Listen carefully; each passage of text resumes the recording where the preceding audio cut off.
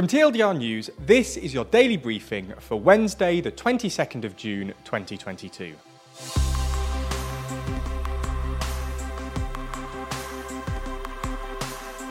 Good afternoon. Today we'll be discussing some of the biggest stories, including the Capitol riot, congressional hearing, and the UK's plan to overturn human rights rulings. We'll also be answering today's big question: why isn't Ukraine hosting Eurovision next year? As well as discussing the UK's upcoming by-elections. But first, Afghanistan's earthquake. Early this morning, Afghanistan suffered a huge earthquake. Specifically, the quake hit around the Pakatika region and the city Khost, south of Kabul. While there is a limited amount of information about the earthquake, it's been confirmed that it had a magnitude of 6, and there are currently 920 confirmed deaths and more than 600 injuries. Footage on social media has circulated showing residents laying in brick and rubble from their houses, and of people on IV drips on chairs outside their homes. Aid is currently reaching the region via helicopters. The issue is, though, that international relief is slightly complicated at the moment following the withdrawal of the international community after the Taliban's takeover of the country last year. Unfortunately, Afghanistan is a tectonically active region, meaning it's prone to quakes. In the last decade, about 7,000 people have died in earthquakes. Over in the US, the congressional hearings over the January the 6th Capitol riot are still ongoing. This week, it seems that the focus was on US election officials and how they felt intimidated by Trump voters. Following his defeat in the 2020 election, President Trump falsely claimed that the election had been stolen from him. Many of his supporters believed this and, according to the hearing, were subjected to relentless pressure and were made to feel threatened. The Speaker of one of the contested states, Arizona, said of Trump's claims that "We received in excess of 20,000 emails and tens of thousands of voicemails and texts, which saturated our offices, and we were unable to work, at least communicate." Others were branded as paedophiles simply for rejecting the president's narrative. The congressional investigation continues. There's more on the way, but be sure to subscribe and ring the bell to make the daily briefing part of your daily routine. Or just search for us on your podcast app to listen along. Today, the government is set to introduce a new British Bill of Rights to Parliament that would give it the power to reverse rulings by the European Court of Human Rights. The bill, which repeals and replaces the Human Rights Act, will, in the government's words, make clear that the UK Supreme Court is the ultimate judicial decision-maker on human rights issues.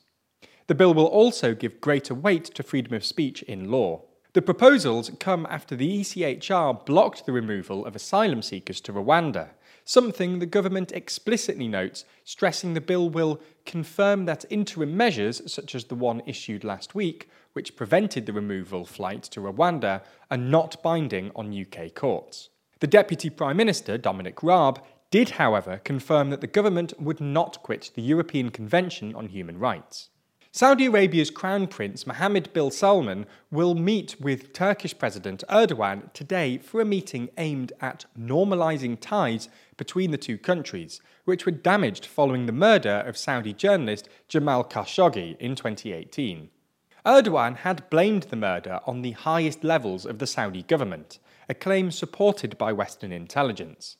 Prince Mohammed's visit to Turkey is the first in years and follows one-to-one talks between the two leaders in Saudi Arabia in April. Saudi Arabia has been leveraging its power as a wealthy oil producer in an attempt to shed its pariah status as the world struggles with soaring fuel prices. Turkey, meanwhile, has been in an economic crisis for some time and is heading for an election next year, so may be looking to Saudi Arabia for trade and investment. Italian Foreign Minister Luigi Di Maio has left the populist Five Star Movement to set up his own parliamentary group in protest of his former party's opposition to sending weapons to Ukraine. The move follows a period of rising tension between Di Maio and his party's leader, Giuseppe Conte. Di Maio accused the Five Star Party of undermining the multi-party government's effort to support Ukraine against Russia and risking the government's stability because of a crisis in the polls. His new group will support Mario Draghi's government and its support for Ukraine. More than 60 other lawmakers will defect from the Five Star Party alongside Di Maio. He says that as a result, the Five Star Party will no longer be the largest party in the Italian parliament. That's all we have time for on YouTube today, but if you want more, including our discussion on why isn't Ukraine hosting Eurovision next year, and the UK's upcoming by-elections, then watch the extended edition of the Daily Briefing over on Nebula. Nebula subscribers not only get everything you've already watched ad-free, but also an extended edition of the show every single day, available to watch on Nebula or stream on your podcast app of choice. So if you want to support the channel and get a more extensive daily briefing every day, you'll want to sign up. And there's good news. Our friends at CuriosityStream, the streaming service which offers some of the best documentaries, is offering a deal whereby you can get both platforms, CuriosityStream and Nebula, for less than $15 a year. That's all the best documentaries you could want on CuriosityStream, and then more TLDR on Nebula, including the extended briefing, other full exclusive TLDR videos, and it's always ad-free.